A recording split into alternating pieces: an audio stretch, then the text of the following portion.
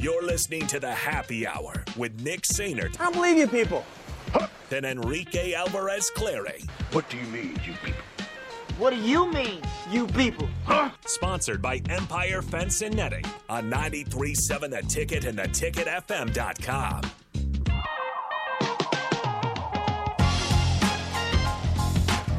Before we get into Husker football, I just want to shout out and acknowledge all of my St. Louis Cardinals fans out there. I hope here 10 games into the season you guys are enjoying being 3-7 and having the worst record in the National League. Ooh. Commence the text. Go ahead and do it because the Cubs are 5-4 and they're above 500. But once again, the St. Louis Cardinals 3-7 this year. But oh well. Okay. The Yankees are 6-4. The Yankees are 6-4. They can't win more than 2 games in a row. That's okay. That's okay. Disappointing. The Cubs just have to eclipse 80 wins. What a revolting season. The Cubs just have to eclipse 80 wins, and so far they're 5 games into that. The American League East is the best division in baseball. Don't have a team under 500. Nope. The Red Sox and the Orioles are 5-5. The Yankees and the Blue Jays are 6-4, and the Tampa Bay Rays of all teams are 10-0. Yeah. So, Cubsker says, "Yeah, Nick, tell them Cards fans off." That's what I'm doing right now because at the end of the season, it won't be that case. It won't be that case where they have the worst record in the National League. But right now, here they are. The Cardinals have the worst record in the National League, even worse than the Phillies. At 3-7. So the Phillies. So here's where they're at. They hold it all by themselves at 3-7 because the Washington Nationals, which I remind you, their over/under on wins at the beginning of this season was 59.5. 59 out of 182 games. Washington is 4-7. Miami is 4-7. San Francisco and Philly are 4-6, while St. Louis is 3-7. Garbaggio. So, anyway. Tyler says the Chicago Cubs, where 500 ball is okay. A-okay. I suppose so. Anyway, Disc Golf Jake, the Cubs are 5-4, yet still mathematically eliminated from the playoffs. We all know how this goes.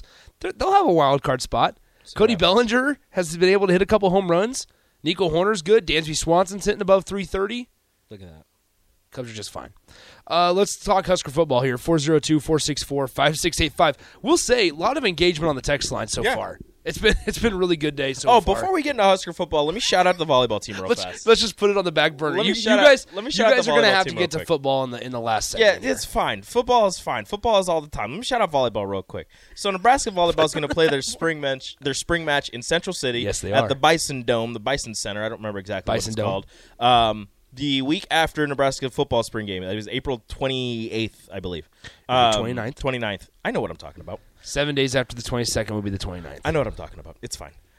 In the 2,000, a little bit over seat dome out in Central City, tickets sold out in like 38 minutes. People were camped out since 4 a.m. Tickets went on sale at 8 a.m.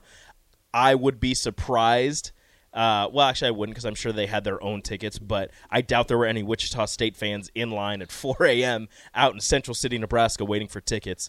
But shout out to Nebraska Volleyball for doing that. They're getting a ton of questions from people not even related to the Nebraska program about the outdoor match that's going to take place next month, which Becca Alec, who spoke with the media the other day, said that one of her friends, who I don't think she goes to Nebraska, was wearing a Nebraska shirt and was, as she plays soccer somewhere else, was asked about the outdoor match that Nebraska is going to have at Memorial Stadium.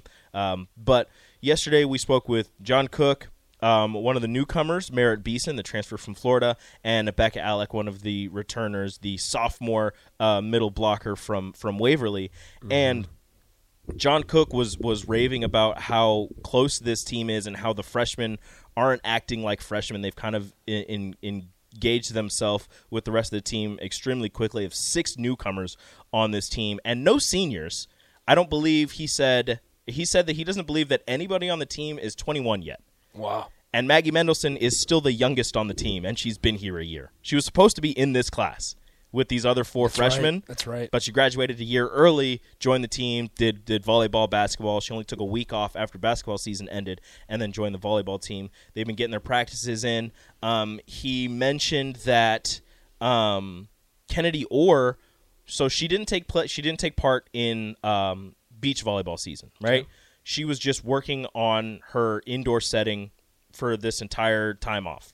She went to Hawaii with the team, but practiced with John Cook in an indoor facility, and she's gotten this entire time just working on her setting, and he said that she's taken massive steps forward, which is going to be very important because they got the number one setter in this last year's class in Bergen Riley, who at 17 years old, I believe she's 18 now, but at 17 years old was playing with the World Senior Volleyball team for Team USA. I think it was down in Brazil or somewhere in South America when they were playing down there. She got a couple starts against some of the senior teams from around the world and held her own. Nothing but glowing praise from her high school coaches, from the world coaches, and from John Cook. So Kennedy Orr getting all of that time away from beach and just working on her setting is very important for her. But I was speaking with some of the other media members, and if you're watching the volleyball team this year, when you're watching the volleyball team this year, don't be surprised if you see at least 3 freshmen, maybe 2 freshmen starting for some of these games. I know early in the season they're playing a couple of teams that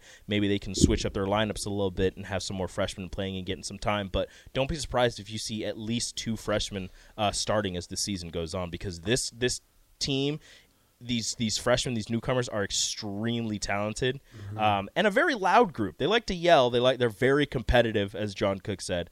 So this volleyball team is going to be it's going to be a really fun season and really interesting to see what they do going forward. Because again, no seniors. Yeah, no seniors on this team. Nobody over 21. So, as Rico alluded to, in 18 days, on April 29th, Nebraska will play Wichita State at the Bison Dome in Central City, Nebraska. And then what's really interesting, I'm waiting still to hear what concert is at Memorial Stadium in August.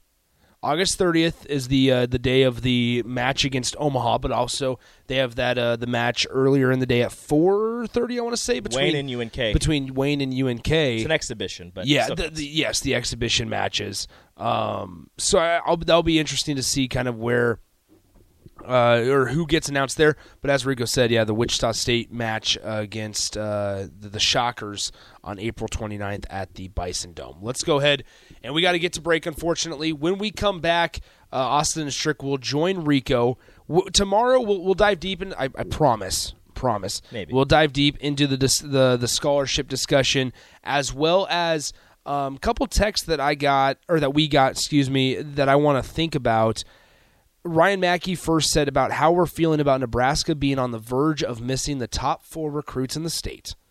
And then there was another one that was talking about Jeff Sims as quarterback 1. Waterboy asked that one earlier in the show. Then he said, wait a second, don't talk yet, running into Casey's.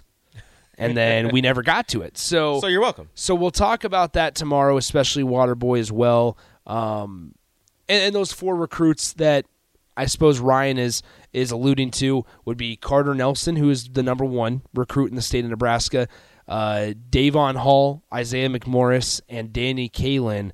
Obviously, Kalin already committed to Missouri to play quarterback, right, from Bellevue West. McMorris decides not to visit Nebraska on the junior day, goes to a 7-on-7 camp, and visits USC last weekend. And then we end up with who am I missing here? Davon Hall. Davon Hall. Also went to the 7-on-7 camp. There's interest with Penn State there with Davon Hall, and then Carter Nelson is visiting literally everywhere. So he posted like 2 pictures. Yesterday he posted his visit to Auburn and his visit to Georgia, I believe. But he posted them the same day, and I was like, did he go to both schools? It's just the pictures when he got them back. Yeah. So Cubby Pig says, leave it off with a go Cubs go for all the Cards fans. Cubby, in a heart, and it was so easy to do that. I can really just go Cubs, go baby, go Cubs, go. Cardinals fans, you guys are 3-7, worst record in the National League. Hope you lose again tonight to the Rockies. Hope Wilson Contreras strikes out some more. Even though I love Wilson so much. I miss him. I know you do. I miss him. Okay, let's go ahead and get to break. Austin and Strick join Rico coming up next. Download our app by searching 93.7 The Ticket in your app store to stay in touch and listen all day long wherever you are. More of the Happy Hour is next on 93.7 The Ticket and theticketfm.com.